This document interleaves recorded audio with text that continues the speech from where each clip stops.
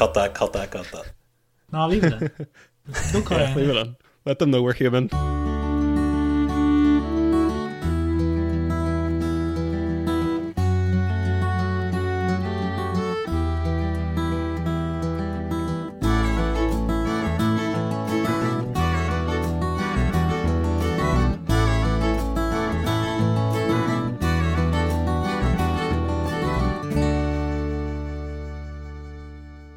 Hello everyone and welcome to the Audiobook Club podcast. Today we're not doing a book. Today we are just reflecting on 2022. As I said before in the last episode, we are a new podcast, so there's not much to reflect on, but we're going to give it a go anyway because we want to do this every year and have a top 10 list maybe. We haven't done 10 last year, so it's going to be our top 7 because that's everything that we did. Okay, so this is our brand new segment that we're going to do sometimes, I guess, when there is news, which doesn't happen very often for books because they've been around a long time. But when there is news, we will talk about it. And there are a few bits of news to talk about today. The first bit of news here is that Sherlock Holmes, or a story from Arthur Conan Doyle, the last story of Sherlock Holmes, has entered the public domain. The Casebook of Sherlock Holmes. It's a short story collection, I think. The reason this is a big deal is because there has been copyright arguments about Sherlock Holmes for a while, because not every story has been in the public domain. People have argued, and there's been legal disputes and everything, whether the character actually remains under copyright, because there are still stories that aren't in the public domain. So yeah, that character is completely free to use now. We can all write our own Sherlock Holmes fiction and publish me fan fictions. Oh, great! Yeah, and no lawyer can touch you. So, nice. What do you guys think of this? Like, are you guys a big fan of Sherlock Holmes, or what's your experience with Sherlock Holmes? I do like Sherlock, yeah, but I thought it already was in the public domain, so that's news to me. Yeah. Apparently, it's been disputed that whether it is or not, based on this last collection that has only gone. I think we've all watched the BBC series, haven't we? We're all fans of that. Yeah, it's awesome. It's the best. Yeah. Have you guys read any of the stories or anything? No, so that's one of the things I wanted to maybe suggest at some point. Yeah, Stephen Fry does that massive collection that's every Sherlock Holmes story, doesn't he? Oh, does he? Yeah, it's like That's 70 hours, yeah. But yeah, and there's the Hugh Jackman films as well, which I think are pretty good, to be honest. I think they're not as highly thought of as the BBC show, because I think everybody loves Cumberbatch so much doing that character. But if you rewatch those movies, they are pretty good, I think. Did you say Hugh Jackman? Yeah. Is it not Robert Downey Jr.? Scrub that. It is Robert Downey Jr. No, we're not leaving that on. I guess we'll leave it on. We can both agree that they're both handsome men with square jaws. And although I will say the show is much better. I'm not sure if you said that or not. Yeah, I think it has been, I think, debated a bit more these days, but yeah, I definitely prefer the show a lot more. Mm-hmm. So just in other news as well, since we are currently listening to a Brandon Sanderson book, it's probably worth bringing this up that he has made some comments about Audible recently. It's a big spiel. It's worth reading. Basically, he's saying that he believes Audible have treated authors unfairly. He's been very open about the process of writing and how much creators usually are paid and everything. So for the standard industry rate for like digital sales is 70% to an author, and he's revealed Audible pays 40% to authors, which is very harmful to indie authors. He said, and that 40%, that's for books that are Audible exclusive. It's even lower than to books that are on multiple platforms. It's 25%. So that's only 25% goes to the authors. I really like them as like a host, as like using it as a consumer. So it was kind of disappointing to hear how poorly they do treat their authors. And Brandon Sanderson he's come out and said that he is going to publish his books on Spotify Books and Speechify. So these next batch that he's doing, and he's going to keep them off Audible. He said he doesn't want to go to war with Audible or Amazon because, that's not going to end well. He was actually offered 100% commission on his books on Speechify, because obviously this is a big promotion to them, such a big offer, saying that he is going to use them for his next books and he's not going to publish them on Audible. That's going to drive a humongous amount of traffic to their site. So they were just like, yeah, we'll give you everything. We don't even need to take a cut of anything. But he said to them, you know, what would you give this if my name wasn't Brandon Sanderson? What would the deal be? So they did offer the industry standard of 70%.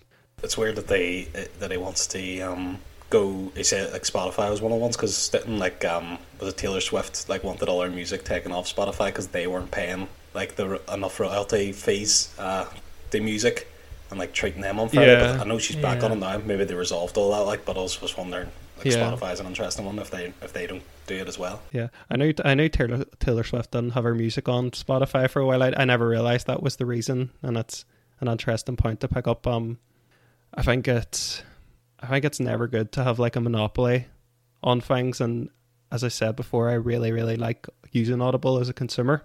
But it's good for everybody, I think, if there's competition and there's other hosts out there and there's other options for people, because things like this can happen where, you know, monopolies squeeze out offers and it makes it hard for up and coming ones to break free because they're not making enough money. Let me ask you this: how does the Spotify books work? It's because the music is free, right? You can just go on and listen to anything, can you? I don't use it, so well, I don't know, but yeah, it's like Netflix, stuff, right? Yeah, it's like you can, the free version of Spotify, you can listen to music, but there's ads, and then if you pay premium, you can listen to unlimited music without the ads. Right. Yeah. Yeah. So is it the same with books? I'm honestly not sure how it works with the books, to be honest. It's something that I've actually never used it for. I've never used Spotify for books. They've only, I don't know if this is a new thing that Spotify's been doing, where they're just pivoting now into books after they've very recently, well, not very recently, but they've gone into podcasts in recent years. They've obviously had that huge deal with Joe Rogan and everything, and they're getting more popular for that. So I don't know. I think books might potentially, I don't know if I haven't done enough research on that, but I don't know if books are potentially like a new thing for Spotify. I know they have some public domain audiobooks on there that you can listen to at the minute. Don't know what the story is with ones that the rights belong to the authors or the publishing houses. What are Spotify doing with them? Do you have to pay for them individually the way you do on Audible? Is there like a credit system, or it's not something I'm aware of at the minute. But I don't know. If any listeners know how Spotify Books works, please write on and explain to us, because it's worth looking at this if it is another service that we can make use of. Yeah, absolutely. I'm sick of the whole credit system, to be honest, because I use Audible and it's annoying. The fact that you can't turn it off forever, when that is like that. Yeah, that is a common you can pause it for complaint. A little while, but it is that is a common complaint I've seen on the internet about Audible. That it doesn't need to be subscription based. Really, it's kind of forced into being a subscription model. Yeah. But I thought this was like really admirable from Brandon Sanderson, because I do think a lot of people will probably say, oh, he's doing this because he wants the higher commission and everything.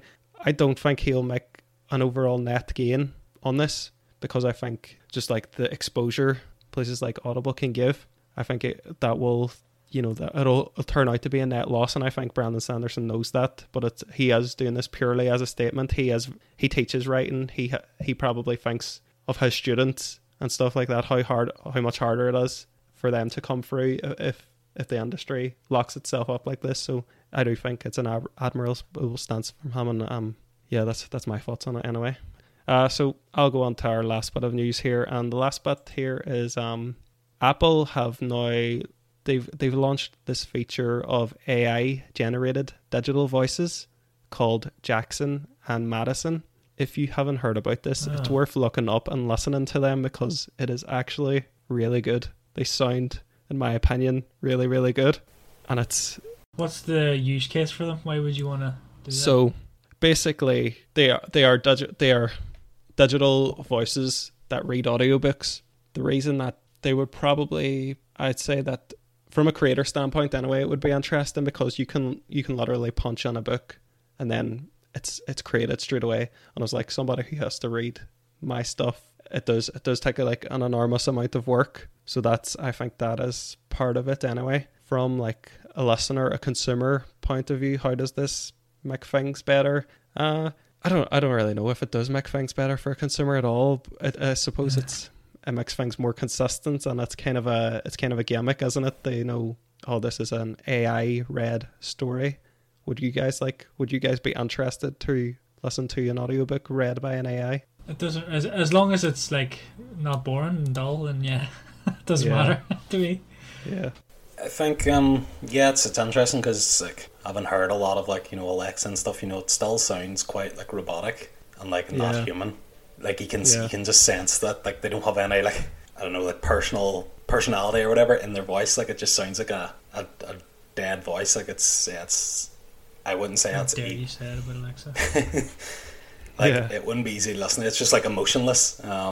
But that being said, if they were to make it like indistinguishable from a real human voice, then I don't really see the problem. Like it makes no odds if it's entertaining, like Stephen said, it's still fun to listen to. Then that's why I'm listening. I'm not listening.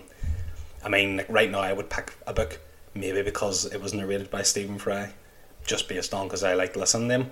But if like say they released like an AI one, and it was it was getting a lot of following, people were saying, oh, this is great, and I would listen to it, and it was like, oh, this is actually really good, then I would start picking books that had these AI readings because I like them now.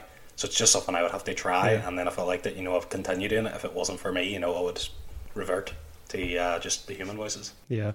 Part of it does like make me nervous because we are slowly entering that era where machines are going to make us all obsolete. And it's kind of like, we're good. Yeah, do you think so?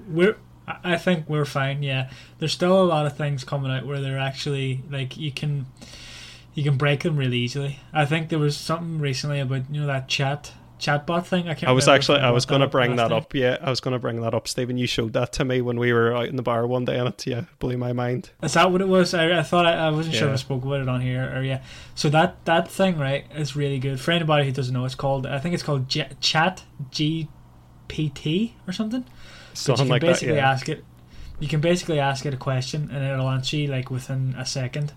And for example, in my line of work, software and stuff, you can ask it to like write blocks of code. So there was a concern that it would just, make everybody obsolete with doing that sort of job because, it can do it all itself. With you don't need to pay anybody or anything. But there was something recently where somebody asked it a very simple like math question and it got it completely wrong. Right. I think there's still a ways to go, and it's not. Yeah. It's. I think it's more flashy than it powerful in a sort of way. Because I know I read that people are using that chat thing to write essays, university students to write essays, and there are people who are writing like resignation letters or CVs and stuff with it. So it's a bit crazy that we are in that time already, but like you're not too concerned about it. It is really good. Like I think it's amazing, to be honest. But I don't think it's going to make people obsolete. Like or like. In certain lines of work, obsolete, definitely not for a long while. Yeah, I can't see it, to be honest. Yeah, it does. You do get that feeling, right? Yeah. But when you sit down and think about it for a while, it's kind of like don't know. And I think I saw about that essays as well. I did see that mentioned by like on Twitter or something. But I also saw that somebody, I think it was over the the in between time between.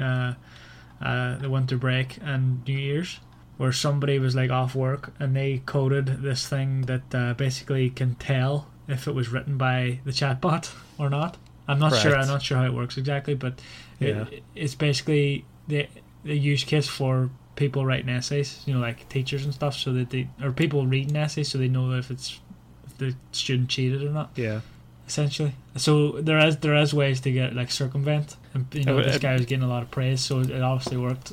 Yeah, it makes me think of I once read that the reason like modern art it looks so weird and abstract is a lot of people, and it's like what even is that, is because art used to reflect reality a lot because there were no cameras, So it was how well you could capture reality on a canvas was your skill.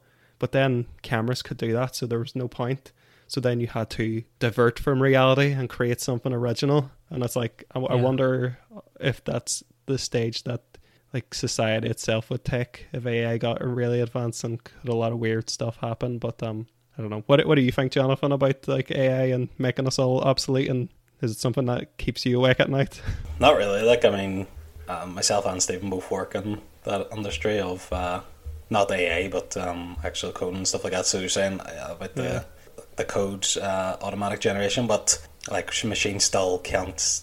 They won't come up with like new ideas and things like that. They have to do what they're programmed to do. So it can write like a lot of boilerplate code and stuff like that. Like you already have that anyway. If like a lot of like development environments will have like things that you can like, you know, put on code snippets, which is just like all the boilerplate code that you always have to just continuously write, like loops and stuff like that. But the actual problem you're trying to solve, like the computer's not going to be able to work that out like ever, unless people can directly recreate like the human brain inside a machine, and which it's just in my view it's far too complex to get that within any reasonable time frame. Maybe eventually, because I mean, if nature or evolution could create the human brain over millions of years, then, you know, maybe eventually we could do it. But yeah, I don't think it will happen in our lifetimes that it will be like made completely obsolete.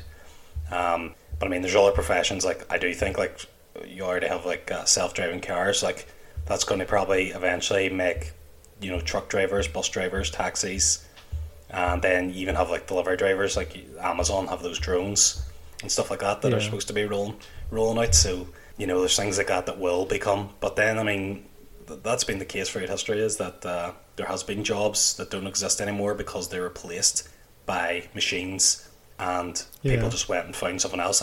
Like the creation of these things creates new jobs in itself. It may replace old jobs, but yeah, it'll create new jobs anyway. Yeah, I think the thing I was thinking of is what happens when AI are like advanced enough to write books. But I think he's alright. Like they won't reach a certain level of complexity, but I could definitely see them writing like a cookie cutter kind of the typical popular romance books, or like James Patterson thrillers. Like I could see them writing books like that, which are basically reskins of themselves. You know, I think the bot did do that. Yeah. So I think that is one of the things that they got it to do, is to write a book. Yeah, I don't know if it's any good though. I was gonna say I don't think I'll ever see it like write something like with the complexity of, say, Game of Thrones. I don't think that'll ever happen in our lifetime. But you know, who knows? It's interesting. Is that one that the AI wrote a Harry Potter book? No. So I don't know how exactly it works, but there's something like there's this bot thing that you feed it in like blocks of text, right, and it can come up with things. So somebody basically fed in all the Harry Potter books and asked it to create a new one, and it's terrible. Like it just makes no sense. It's actually really funny. What's it called again? Even the name of it is like, it's just crazy. Like you can see when you read it, like you can see where it's like picked common phrases and stuff, or common words that have cropped up and reused them in sentences, but the sentences don't make any sense. Yeah, I think I might have read that before, you know, Stephen. It kind of rings a bell. Well, it's called, let me see, Harry Potter and the Portrait of What Looked Like a Large Pile of Ash. It's actually really funny. I think from a comedy perspective, like, this would probably be something you'd want to read just for that, like, not for the actual engaging story of Harry Potter, but actually because it's stupid. There is a subreddit where it's AI generated memes, and they are absolutely hilarious. How like just weird and random they are. It's so funny. I can't remember what you call the subreddit, but I think if you Google AI generated memes Reddit, you'd probably find it. Yeah. Can I read a passage from? Yeah, go for it. Okay, so this is one of the paragraphs. Hermione suggested that they listen to the Death Eater's meetings, so the trio made their way to the castle roof door's landing. They almost ran in, but witches aren't climbing. Ron then looked at the doorknob. then painfully at Hermione, saying that the door was closed. Mr. Staircase, a resident ghost, elaborated that it was locked. They screamed at the door and asked it to be replaced with an orb. Then Hermione cried out the password, beef women. And that's an excerpt from Harry Potter and the portrait of what looked like a large pot of ash. That was pretty good. That's poetic. The Death Eaters were dead, and Harry was hungrier than he'd ever been. That is everything I wanted to bring up in news. Do you guys have anything? Or, as I said, books aren't really like known for having breaking news stories every couple of weeks. There was a weird thing where a lot of things happened at once, but yeah, well, I think we'll go on then. We're gonna, so as I said, we've done 7 books, so we haven't done enough to do a top 10 this year. We're going to count down our top 7 from 7 to 1 and just say what we think about them. Has anything changed or anything like that? So well, we could do a top 10 because we haven't read 10 books, but we have read more than 10 stories. Listened to more than 10 stories, I should say. I guess, but that would make things complicated then. How do we? I suppose because okay. Fine, Michael. Cut that. No, leave it in. Don't cut it. Leave it in. Let them know we're human. We're not AI, so we have to work things out. Not yet. That's just what the AI. I know. That's exactly what I was going to say. And then something about an orb replacing a door. Yeah, Mr. Staircase. Yeah. That's a really good like fantasy name though. Like that reminds me of the American Gods, Mr. Wednesday from the American Gods, Neil Gaiman. So on that topic, I guess we'll go to number 7 on our list. Stephen, what was our 7th best book of the year? Our 7th best book of the year was Inferno. So that was the one where they go to hell. It's kind of like is remake the right word? Is it? I wouldn't call it a remake, no, because the original's referenced in this book. Yeah. I'd say maybe. Well, I don't know if that makes it a remake, but anyway, I would say it's like a requel. Telling a requel. Yeah, that's a good way to put it. Yeah, isn't that the Hollywood word these days? A requel. Yeah, like Star Wars. I forget the name of Force Awakens, for example. Yeah, exactly. Yeah, so it's like a requel of Dante's Inferno where they go to hell. What was our average score on that? The average score was 3.5 stars. 3.5 stars. So I don't know. You gave it the highest with a 4. Yeah. In retrospect, I think I'm a bit more lukewarm on it now. That I did enjoy it at the time, but as I distance it, like I don't know if I would reread it or anything. How do you guys feel about it? Yeah, I don't think I might read. I think I said this in the episode too. I think I would read it again, but I wouldn't listen to it again. It was a bit daunting to read, even though I suggested it. And I have listened to it twice already. You know, I don't think it's one I would listen to again. Yeah, but you never know. I give it a 3. I think was it. You gave it a 3, yeah. Yeah, and yeah, no, I would not really listen to it. I mean, it was worth listening to, like, but I feel like the story, like it's not like a story I'd want to rehear. I've got it now in my head. It's there, and I'll just go leave it at that. However, if they do another requel in the future, sure, I'll probably listen to it. One thing I will say about it, I think it was memorable because I listen to so many books that you just don't remember because there was just like they didn't offer anything that unique and they just didn't stand out, whereas I do remember most of Inferno still, so I think that's a positive in its book. But I think 3.5 is probably about right where I would feel about it now. Yeah, I think I think my score wouldn't change, to be honest. I think I remember at the time the narrator did pull it down a lot for me, as I remember. And like I said, I think I would read a hard copy, but yeah, I'm not going to rush it. Yeah, I remember the narration was a bit like that old style science fiction reading, kind of radio drama kind of voice. Okay, I guess what was our number 6 book of the year, Stephen? Our number 6 book of the year was the other book that I suggested, which was Reliance. Yeah. So that was the one, remember, where there's a CME, coronal mass ejection, and Earth loses power, basically. That's right, yeah.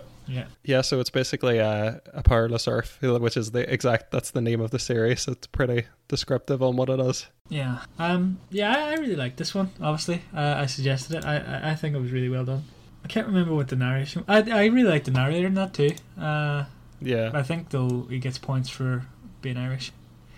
Yeah. I think we all had issues with the Belfast accent. It wasn't that it was bad. It was actually really, really good. It was slightly annoying at times. Yeah. I still feel about the same on this book. I enjoyed it, and I wouldn't mind if you ever or somebody else ever picked a sequel.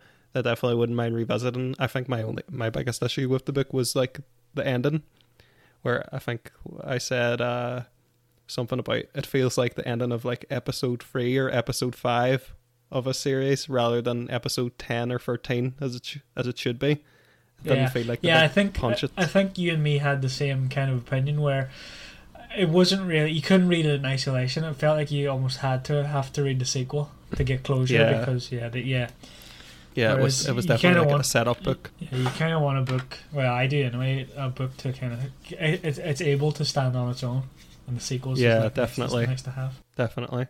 What about you, Joff? And I think you give this the lowest score. Do you still feel the same way? I felt like I enjoyed the narration. Like you, I think the story just didn't go in the direction I wanted it to go. I remember I wanted it to kind of be a bit more chaotic and slightly less realistic than I think that it actually does portray how things would actually pan out. And it was kind of just in this isolated area of people just trying to get from Belfast to Donegal essentially. Maybe a book like this that covered more, maybe not like global, but like say like the Great Britain kind of area. You have the whole government set up there too.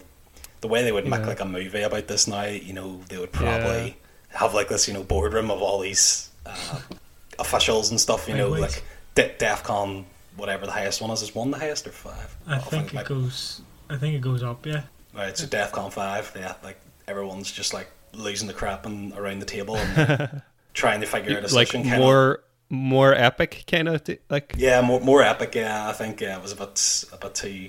Yeah. See, I don't think I would like that. I don't think I would like a proper, sort of end of the world type, like a realistic one. I don't know. I was actually going to bring this up too during the review that we did, but I forgot. I did kind of have that thought too, Jonathan, because what's considered a lot by a lot of people, it is kind of debated, but I would say that the majority would say Stephen King's best book is The Stand, and that is like an apocalyptic novel.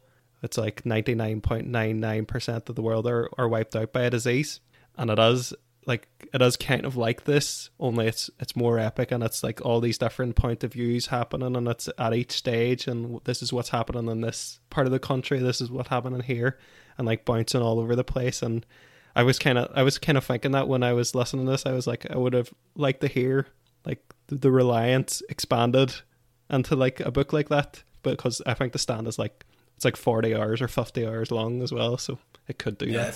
I thought like that, if say like a good example is like say like nuclear weapons, right? So right now, like say the Russians and the Americans aren't going to fire nukes at each other because they've both got them, and if one fires, the other fires back essentially. But say the power goes off, right? So none of them can fire, but then like news breaks, so the Russians have got some electricity back, they've got their nukes and they know we don't, kind of thing like that. That's the kind of generator. Yeah, exactly. Yeah. Just a backup, just a wee petrol generator underneath this big massive That's exactly what I was picturing. Yeah. But yeah, something like that, where it's absolute catastrophic kind of level. I felt like this was just more realistic and more just just how people would, like, it did kind of bring back the coronavirus pandemic, the way everything just changed suddenly. But there was initial panic, but then eventually everybody just gets on with it, kind of thing. I'm nearly like disappointed how much we've gone back to regular life. Like it's like just society didn't. All right, weirdo. No, it's just like society didn't take any lessons or didn't adapt in any way. Yeah. I know like some people are working from home who weren't, but even nearly everywhere is trying to undo that now. It's kind of disappointing that we couldn't take something good out of that, but Well, work for my line of work anyway. It seems everywhere's offering that now, work from home, because they realize that's good. Really matter. I think wasn't one of the first places that actually said they're going to let their employees do that was Twitter, and now like Elon Musk has taken over. He's like, if you don't come into the office, you're fired. Yeah, he's very much against that. Yeah. I don't know what's happened. I used to like really like him and stuff, and I think he's just like lost the plot now. Like I don't know, man. I don't think he's changed. To be honest, I think the media's just turned on him. To be honest, I still hold my Tesla shares, and they have taken a real beating this last year. So, my God, I'm really glad that he hasn't done anything in the last couple of weeks. But so I guess we should move on here to our fifth book. Stephen, what was our fifth top book of the year? Our fifth top book of the year was 2001: A Space Odyssey. Yeah, what was our average score on that? The average score was a 4. A 4. This is, obviously science fiction juggernaut. Like, it's a classic, and it's probably the most literary book that we've done so far. Unless I'm forgetting one. I think it is. Like, it's the one that would be on the top 100 lists of all times that it's probably the only book that would be found on there that we've done. I was kind of intimidated to review this book, but I really enjoyed it. I think Hal is one of the best, most iconic villains. I know we debated whether he is a villain. Well, one of the best, most iconic antagonists of all time.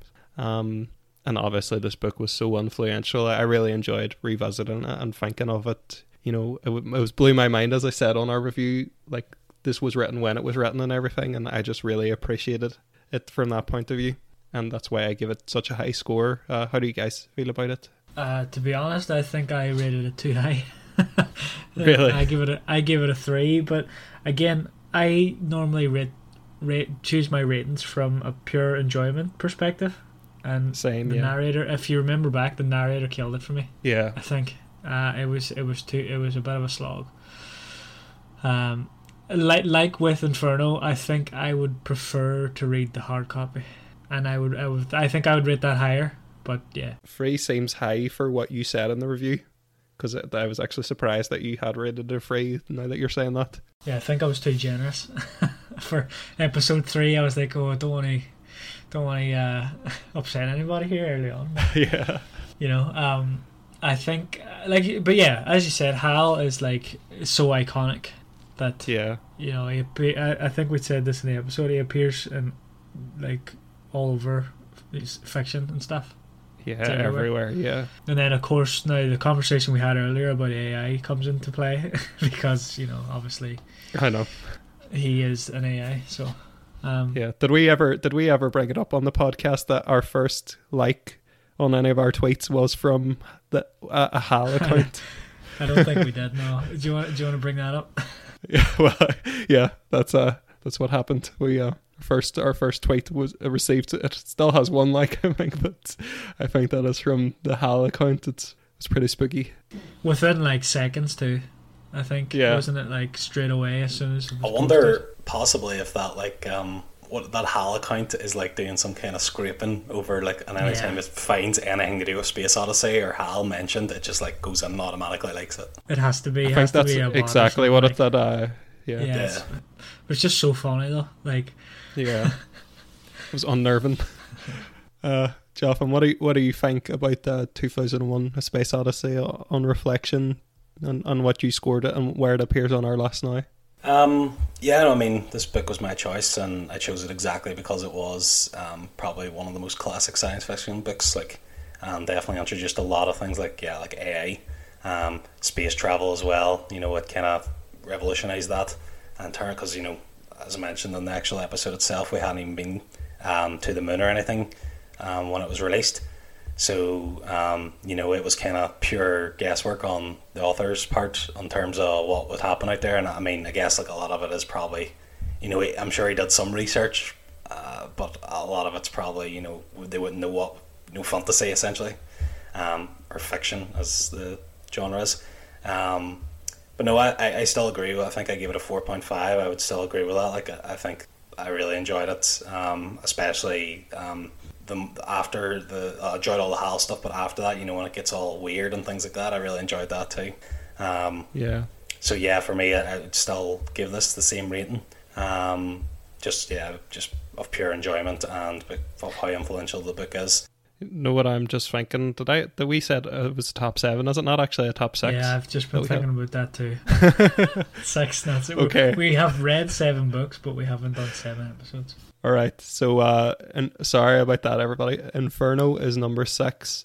Reliance number 6 is number 5. Number 6, Inferno. Reliance is number 5. A Space Odyssey is number 4. Is that correct, Stephen? That's correct. Yeah. Yeah. Okay. Sorry about that. So it's actually a top 6, not a top 7. So we're currently listening to our 7th book and haven't reviewed it yet. Okay. What's our third top book then, Stephen? Our third top book is Norse Mythology by Neil Gaiman.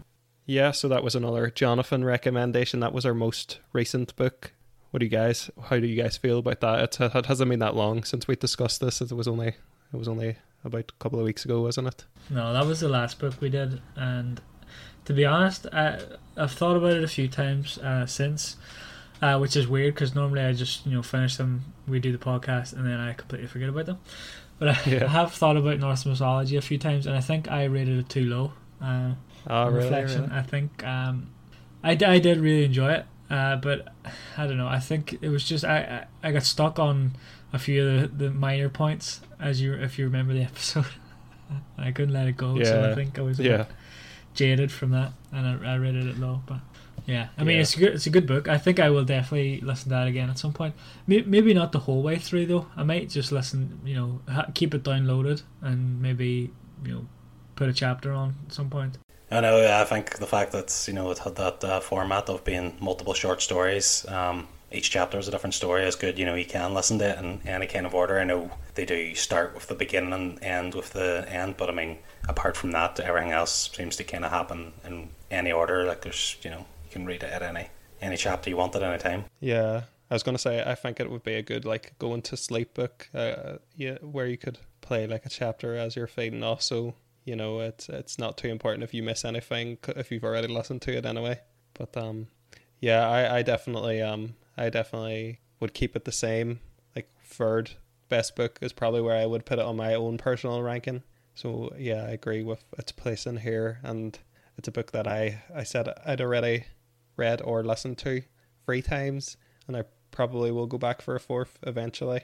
I'm trying not to re-listen to anything though. At the minute I'm trying to get through as many unique books as possible at the moment, but when I'm revisiting things again, this will probably be on my list of things to revisit. So we all agree that Norse Mythology was a great book, and it deserves to be third on our list. Yeah. I wouldn't say it deserves to be third, but maybe 4th. What was our second top book of the year then, Stephen? Our second top book of the year was Harry Potter and the Philosopher's Stone by J.K. Rowling, which is a surprise because I thought it was going to be number 1. Yeah, I thought this was going to be number 1 too when I picked it. I did not anticipate that we would rate something higher than this. I did give this 5 stars at the time, and I would definitely stand by that. I thought we all talked about how great Stephen Fry is and how great J.K. Rowling's characters are and the sense of wonder in these books and everything.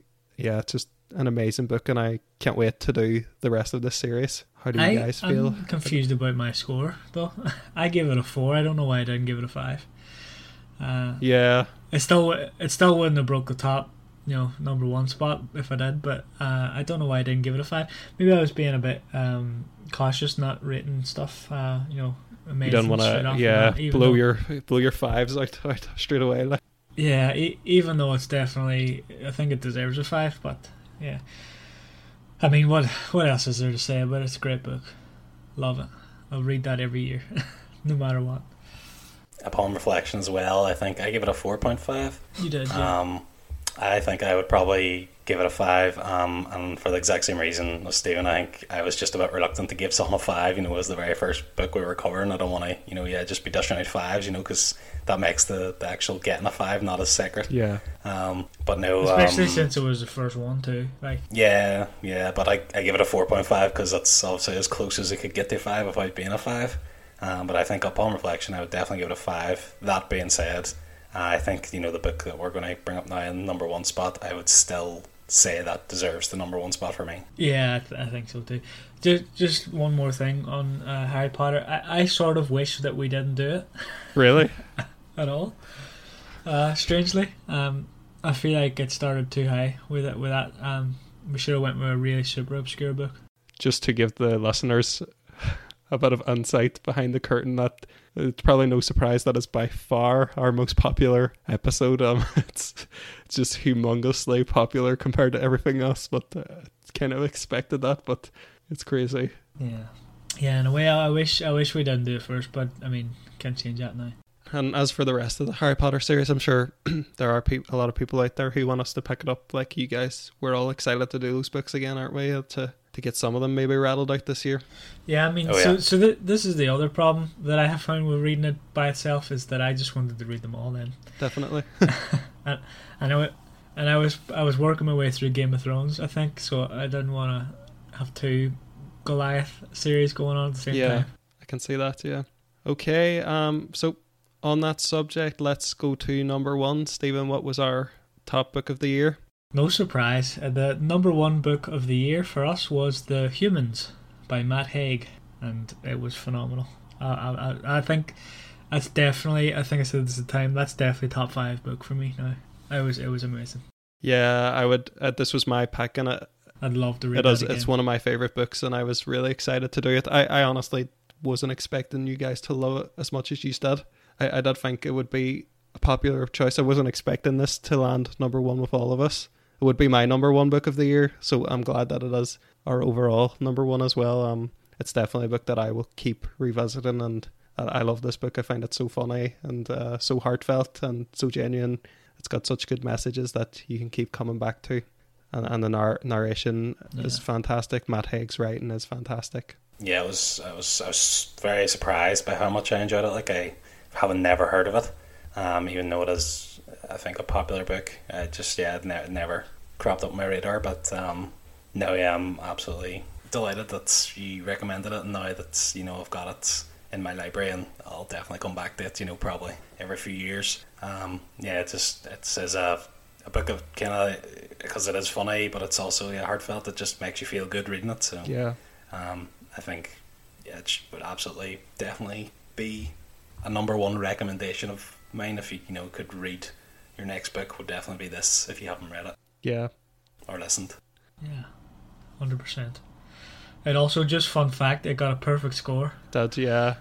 It got a perfect 5 stars. Yeah, so. We shout out our perfect score.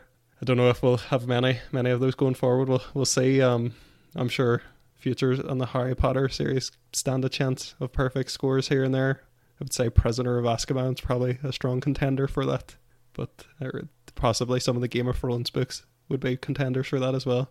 We'll see anyway how we get on and what we all think of those when they do come up. We're excited to do all those big popular books anyway, but it is whether they are suggested, but listeners can influence our picks as well. This year we will probably do more listener recommendation episodes. We owe a few. If you do want us to do any books, just send us an email. It's on the show notes there, or tweet at us. And when a book gets mentioned enough, we will pick it up and do an episode on it. Even if it's a horrible book, we promise we will still give it a go. I'd love to read a horrible book. Like that's why I want to do this podcast. I don't want to do horrible books. Like I'm more excited to do obscure books that people haven't heard about or people don't know about. I just want to absolutely slate a book. Just say I hated all this, I hated that. Yeah. Yeah, I would love that. I would love that too. As long as it's not a really long horrible book. Oh, I just want a short horrible book. But I think it would be hilarious to do something like 50 Shades of Grey.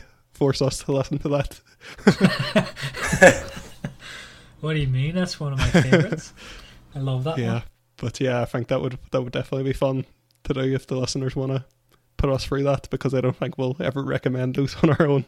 Well, you never know. Yeah. So that's our not our top 7 of the year. That is our top 6 of the year. We are still listening to our 7th, which is the first Mistborn book. It's a big book, so might take a while to get to that one. Yeah, it is a chunky old book. Before we do plugs and stuff, I just wanted to go over the stars that we gave and just some interesting points to bring up. So based on that list, it's clear that Michael recommends the best books, and I recommend the worst. so I'm hoping for big stuff out of Michael this year. I want to see a lot more 5 out of 5s. I have a few up my sleeve, Stephen, but I'm a lot of the books I wanted to recommend were science fiction books, and I wanted to like branch us out a bit. I was like, yeah, me too. Yeah. So yeah, there's definitely so many that I can't wait to recommend. There's a long list. I've like listening to a Stephen King book at the minute, Misery, and I think the narration on that is probably the best audiobook narration I've ever heard. The performance is just incredible. But really, yeah, it is just phenomenal in my opinion. But anybody who's listened to that book, it's yeah. But I was just thinking, Stephen King, he's got like I think 60 or 70 books. If we just did Stephen King books, we could do this podcast for years. So we will never run out of content. But no, let's not do that. No, I know. I'm actually Stephen King is one of my favorite authors, and I'm hesitant to recommend any of his books because Jonathan isn't a big fan of horror. I'll probably read the horror, but I don't think I would watch the movie if there was a movie on it as well. Yeah. I probably would. Like, I'm grown up now, Michael. You can handle it, yeah. No, Michael, you don't have to show him up on the podcast. Like, no need. I'm willing to do anything for the pod, like. Just a few more interesting things. So based on the list, Michael's stars are all in order. So going from lowest to the highest. Oh really? Which is interesting. Yeah. So the list matches my list. Yeah, pretty much. Yeah. Which is another interesting one. Jonathan's is almost the same, but the first 2 books are the wrong way around. Yeah. But other than that, yeah, it's pretty good. And mine is all over the place. Another thing, Michael didn't rate anything below a 3 or below a 4. Yeah, I've been extremely generous. I mean, he's too generous. I think way too generous. I think. Yeah. Get that book that we know Michael's not going to like. Yeah, I think I've already said on the podcast that a few that I'd had read that I'm not a big fan of. What was the one? Normal People. That's a really loved book that I'm not a fan of. So if the listeners ever want to hear me rant about that, but I'm definitely like not as positive as I've made it. I just like I think I see the good in things a lot of the time, and it just takes certain things to turn me against the book, and we haven't really encountered any of that. Yeah, I think the last thing then, the most polarizing book between us all was the Reliance one, I think, because you and I, Michael, rated it pretty high, and Jonathan rated it pretty low. Yeah. You like what you like. That's interesting. No, absolutely. And then, yeah, obviously the best book was The Humans, so yeah, a few interesting points based on the scores. Yeah. As long as we can get through more books this year now, there will be a lot more data points too to bring up the next time we do this list. Yeah. Here's a question that I have. Based off the top of your head, from that list, who's your favourite narrator? Go. Stephen Fry. Yeah, I would go Stephen Fry. I'm going to say Mark Meadows. Yeah, it was tough, but it's definitely between those two. And Neil Gaiman was excellent as well, but it would definitely be... It's a tough one between Stephen Fry and Mark Meadows, so I think I would give it to Stephen Fry. Actually, I don't know. It's hard. It's hard, yeah. I think I'm leaning towards Mark Meadows because it's new to me, and I've listened to Stephen Fry a bunch, but that doesn't mean he's still amazing. Yeah, still top 2, but Mark Meadows, I think I was so surprised by that performance. Yeah, we could next recommendation, Stephen Fry doing the Sherlock Holmes series, the 70-hour books. Then we probably have only like a top 6 for next year as well, because we'll barely be able to cover anything else. Yeah, okay, so we're just going to go on to what else we're consuming. Stephen, I'll start with you. What else have you... It's been a couple of weeks since we last did an episode. What else have you been consuming in that period? Yeah, still working through The Sopranos again. Loving it, as I said the last time. I finished the Storm of Swords Game of Thrones book, and I'm going to start the next one after I get through the Mistborn book. What else? I can't think of anything else, to be honest. I've watched it and seen so much stuff since, obviously Christmas and stuff. Yeah. That, it's all kind of a blur. To be honest, let me think. Yeah, I can't. What I want to watch is, if anybody knows if it's good or not, it's called Slow Horses. Right. You've seen that? No, I've never heard of it. It looks pretty good. It's like a spy thriller show. It's got what do you call him? Gary Oldman is the lead in it. Ah, right, okay. It looks pretty good. It's on Apple TV. Nice. But it looks interesting. I want to watch that. So if anybody knows if it's good, let me know. I might have watched it by then. I can argue with you about it. Jonathan, or what have you been consuming the last couple of weeks? I've been watching a show. It's called The World at War. It was released in the 70s, and it's narrated by Laurence Olivier. It's about World War II essentially, but because this was in 1970s and they didn't have a lot of video editing and software. If you watch a World War II documentary now, it's like renewed in new colour, and then you don't even know how much of it's computer generated or like actual real footage. Whereas this here, it was made in 1970, so it's got more or less all real footage. The only thing I always wonder is, you always see like gunfire and explosions and stuff, and I'm like, who the hell's standing there with a camera filming? That's when all this is going on. Like, but no, it's an old series, like, but it's quite interesting, especially if you like your history or your World War history. I think there's maybe about 30 odd episodes. It's quite a big series as well. Just like one season, 30 episodes kind of thing. That's about it in terms of actual entertainment thing. I've been doing a lot of programming stuff, like learning different things. I've just started on a new project here, so I've kind of got a lot of work daily now. I can't sit and play Pokemon anymore. So. Yeah, can we have a quick Pokemon update? I don't know if that made it into the episode or not. That has to be a segment at this stage. We'll make a segment, the daily Pokemon or the weekly Pokemon update or whatever. I know I think I completed Red, Blue, Silver and Gold. Was going to move on to Crystal and just haven't got around to it yet. So, but no, and the show as well. I think I finished the first season, but yeah, I've kind of gone off that. But I'll get back to it eventually. I'm actually a geek back into now. I kind of go through phases of like maybe a month where I'm focused on one thing. So right now I'm going back into kind of my game development, where I actually want to make my own game phase. So I'm going to work on that now for a while, and then I'll probably return to a playing game kind of phase. And speaking of playing, yeah, I've also been playing a lot of FIFA 23, which absolutely terrible game, but I just can't stop playing it. It's just one of them games. It's just complete, so unfair at times, like, but it's just so addictive. It's just mind popcorn. Yeah, but no, that's mostly what I've been at. Yeah. As for me, I have finished House of Dragon. I said before the series started and when it was announced and everything, I kept saying to people that I was too hurt to go back to Game of Thrones. I'm not going to revisit it. I'm not going to support these shows. I'm not going to care about them.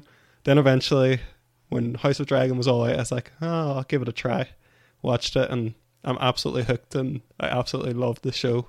That was awesome, yeah. Yeah, it was incredible. I forget the actor's name. He's quite a big actor, so I should know it. Probably King Viserys, yeah. Yeah, he was incredible. He was absolutely amazing. Yeah, he was probably the standout performance, but there was so many great performances on the show. It was just so well written, and like I think I said before on the podcast, it's so refreshing to have like political Game of Thrones back.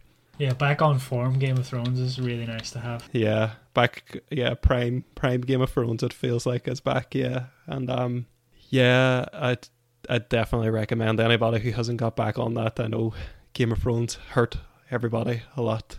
I'm still hurt as well, but it's really worth it. I think I said to you as well that I'm listening to Misery. I'm working my way through Stephen King books at the minute, and I'm on Misery at the moment. It's really incredible audio performance. And I also listened to David Mitchell, a book by David Mitchell. I'm trying to remember the name of it now. Dishonesty is the second best policy. Like, I'm not really like that big of a fan of David Mitchell. It's not like I don't dislike him or anything. I just don't. No, I haven't really watched anything or listened to his. I don't really know much about him. I watch the football. Yeah, that's basically everything I knew about David Mitchell before this book. That's that video, but the YouTube video about football, which is amazing. But is that all the football all the time and stuff? Yeah. Watch the football. Look, it's going to move. Is that like the football now, all the football and nothing but the football? That's from the Mitchell and Webb book. Yeah. Right. Which is a great show, by the way. If that's a great show, yeah. Watch. It's great. I don't know, it's not on anywhere, though, is the only thing. No, it used to be on Netflix, yeah. But it's not on there anymore. Yeah. I think I've ranted to Stephen before about like some of my issues with modern comedy. It's basically middle-aged men standing on a stage saying, oh, you can't say anything anymore, and just ranting about like modern liberalism and stuff over and over again, and it's just so dull. And I think I've specifically, just to call somebody out on our podcast, specifically have a lot of issues with Ricky Gervais, because he is left wing, but he still gets caught in those rants, and it's just like, you make such good TV shows, the comedy should be better. Like I think like Netflix keeps making these specials, and it's just comedians going on these stand-ups, and it's just the rants about how much they're falling out of touch and how they can't make relevant jokes to modern society. So I thought I like listened to this David Mitchell book fully expecting to have that view of it, fully expecting to hate it, not knowing much about David Mitchell, and it was just an incredible listen. I didn't realize that he was a columnist, and he's just so insightful, so funny, so witty. And I was saying to Stephen before the episode, I was like listening to this on walks, and I had to like cover my face from like, so I didn't look weird, because I was constantly laughing. And it was just a hilarious book. It's just him reading out different columns he's done down the years, but it was just really, really good. Does he read it as well? Yeah, he does, yeah. But yeah, I would definitely recommend it. And I went on thinking this is going to be a complete drag for me, and I'm going to hate this, because I thought that's exactly what it was going to be. It was going to be another one of those long rants. But no, it was completely, I loved it. I might buy that. It actually sounds really funny. It's really funny, yeah. No, seriously though, Michael, watch that Mitchell. I need to. I'm not that connected to like British pop culture. I'm more like, a lot of the shows I watch are American and stuff, so I just don't know British humor or anything. I haven't really watched that many shows, to be honest. I wouldn't even say I wouldn't even say it's mainstream, you know. Yeah. But it's like really funny though. It's sketch comedy. Right. Yeah. But yeah, that's it. That's really everything. I've been watching a load of horror movies too. Yeah, that's everything. I wanted to just mention, I haven't watched it yet, but I think the HBO released that the Last of Us TV show. I think the first episode is out. Right. Is that not out? Is that not next week? Maybe it's like, because I've seen reviews for it, and maybe it's like the pre-reviews. Like a lot of those people get early access and stuff. But I heard it got like 9 on IGN and 100% on Rotten Tomatoes. So Pedro Pascal's in it. Just anything he's in is automatically good. Yeah. If he's the leading song, like the Mandalorian is just amazing. Like, but even though you don't see his face for most of it, like, it just, I don't know, it's just great at acting that character. Like, yeah, it's set to debut on the 15th. Ah, cool. So this episode will probably not be out by then anyway. So. Yeah, so it'll be out by the time people listen to this. But no, yeah, I'm looking forward to that. I'll probably give that a watch. I was just gonna say, on the subject of Pedro Pascal, one bad movie that he's been in is probably the second Wonder Woman, but if you watch that movie, was he the lead though? He wasn't, but I was going to say he was by far the best part of the movie, and he's incredible in it. He's completely overacting, but I think like intentionally, and it's a great performance in a bad movie. But The Last of Us, yeah, it'll be worth a watch, I would say. Hopefully it turns out well. Should be. I never played the game. Well, I played a wee bit of the game, but because it's a PlayStation exclusive. It's actually now coming out on the PC. I missed the boat on the game. Same. I have it, like you said, I have it as well. I own it, but I haven't played through it. Yeah, I think I'll get it on the PC eventually. I think they're re-releasing it like £50, but I'll probably wait until there's some kind of deal or something eventually. But no, I think like because it's like a zombie based kind of thing.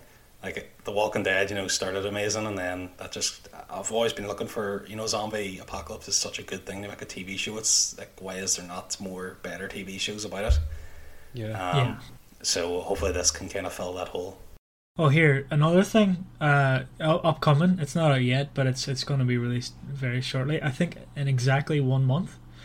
Harry Potter game, Hogwarts Legacy's coming out. Nice. Oh yeah, can't wait for that. I probably will buy that full price. Yeah, I'm going to buy that on day one. Like, that's Yeah. going to be amazing. Well, if it's not amazing, then I'll have some things to say. There was a lot of news about people getting their pre-orders cancelled, and I was going, oh no, hey, there's going to not be enough copies. And I was like, hold on a minute, I get all my games digitally now, so there's obviously not go. Yeah. I think it was like they were worried that pre-orders were getting cancelled because they were going to delay it again, because I think this game's been delayed like multiple times. It was supposed to release in like 2020. Yeah. So it's like 3 years it's taken them. But I mean, that to me says, they've had another 3 years to work on it. They realised back then it wasn't good enough, so they've kind of hopefully going to put the stamp of approval on it now. It's been in development for like 5 years, so I mean, there's maybe 6 years at this point. I don't know. Yeah. Have you seen videos of the combat and stuff? Yeah, I've seen a few. Yeah. It looks quite difficult. Like, it looks nearly Dark Souls ish. That's what I want. Yeah. That's what I'm looking for. Exactly, like that's what I was about to say. Yeah. Like Dark Souls, I'd love that. Yeah. It also says here that it's a single player game. I thought it was like in a multiplayer sort of thing, but obviously not. Maybe they'll add that on eventually. I think I'd prefer it if it's single player though. I think they can do more things, because they don't have to tie it in to the multiplayer sort of element. They can just focus on the single and include more stuff. Like the old school PlayStation 2 games, you know what I mean? That's what I want. Can I ask you a question about so I think I've heard that there's character paths on it, an evil character or a good character, but the evil character can obviously do the curses, which is a cool thing that'll make a lot of people go towards the dark arts. What do you guys anticipate? What path do you think you'll be choosing? I think I'd go middle of the board, but I delve into both sides. You don't want to Avada Kedavra some trolls. Nah.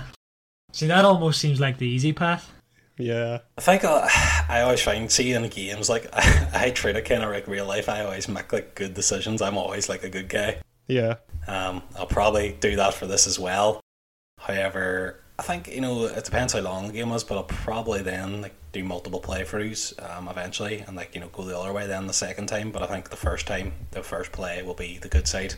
I think it just seems to me like that would be the game would be more geared towards the good side, because that's what from the movies and stuff, so that appeals to more people. Yeah. But I don't know if that's true. I'm just speculating that, so it might be like better to be good. Yeah. However, it seems like the bad, if you can use those curses and stuff, you could be quite powerful. So I'm sure there's elements, there's probably things that the good side can do. Yeah. The dark side can't do. So yeah. I hope there's a lot of like difference between like characters that are built. For example, there's 4 houses, right? I hope there's like not completely different, but very different stories that happen depending on which house you pick. Yeah. I really don't want it to be like you pick one and it doesn't just really changes matter. the colours. Yeah. Yeah. Yeah. I think probably go good as well. The only game I've ever played where I was like not a good person was Red Dead 2. I just for some reason picked up that game and decided I was going to be an absolute monster. And then like spoiler alert, if you haven't played that game, skip ahead. The character gets tuberculosis about 3/4, not even 3/4, I think a bit sooner than that into the game. And then for some reason I was so emotionally invested in it, I had like a redemption arc then, as is the title of the game. I love that. And I became a good character, and I swung. I was actually right at the end of the bad spectrum, and I got onto the good spectrum just at the end of the game and got the good ending. So it felt like a real character arc. But yeah, that was one of my best gaming experiences. Really fun. So what you're saying is, for Harry Potter, choose dark, get the bad spells, but then swing the good, and then you'll just be all powerful. Yeah. Avada Kedavra, a few people then be like, nah, this ain't for me. Which house are you going to pick? If you're allowed to pick, I actually don't know. I think you are allowed to pick it. I mean, I don't want to be up here, Gryffindor mainstream, maybe Ravenclaw, as in Hufflepuff's supposed to be the dunce house and the romper house there. Yeah, so Ravenclaw's supposed to be the smart house or something, and then obviously you have the good and bad houses. Yeah, I feel like if you're a good character, you only really have two choices, like the Ravenclaw or Hufflepuff or Gryffindor. Oh, really? Oh, do you maybe Hufflepuff? I don't see it as a valid choice. I wonder if he can. Let's go. Like, can you pick, or does like the Sorting Hat like pick it? Because I'm sure, like, you know, when you create your character and all, you know, you always have those like things where you assign your traits and all, your starting traits. Yeah, see, that's what I was thinking. Yeah, that could be like, I don't know. Maybe it would be good like if you got a choice to do that. If it's like you want the hat to pick, or you want to pick. Because I think I would just let the hat pick. I want the hat they pick, but I also want to be like, no, don't pick that one hat. Like, not Slytherin. Not Slytherin. Not Slytherin, eh? Yeah, basically anyone but Hufflepuff I'll probably be happy enough with. Not Hufflepuff. If it picks and I get put in Slytherin, I'll make my mind up to be the bad wizard, and otherwise I'll be the good wizard. No, see, I'm going to go the other way, I think. Go on the Slytherin and be a good wizard. Now that you said that, yeah. Or go on the Gryffindor and be a bad wizard. Yeah. So after that long tangent on this week's Harry Potter segment, let's go on to plugs. Stephen, are you working on anything or doing anything at the minute? Nah, nothing on the go. I did just buy a Mac, and I am planning to do some more dev, like personal dev. Yeah. So might have some stuff in the upcoming episodes. I have a few app ideas and stuff that nice. I work on. So nice. Jonathan, or do you have anything you would like to plug? Anything? No, nothing particular. Started back into kind of doing my game development. I'm actually going to try and use Unity. So it's like a pre-built game engine, rather than, you know, having to build it yourself. Like I was doing in C, but I was really just using that to like kind of learn C. But I'm hoping to use this, and you can actually you can use it all for free, and you can release an app for free, and you can make money off it up to 100,000 before you have to like upgrade your subscription to their pro version. Right. So I mean, if my game's making 100,000, you know, fair enough, I'll upgrade. Like, but it's a good problem to have. Yeah. No, that's pretty. That's pretty handy. But no, because I've kind of learned how I wanted to learn how everything worked internally first, like the game engine.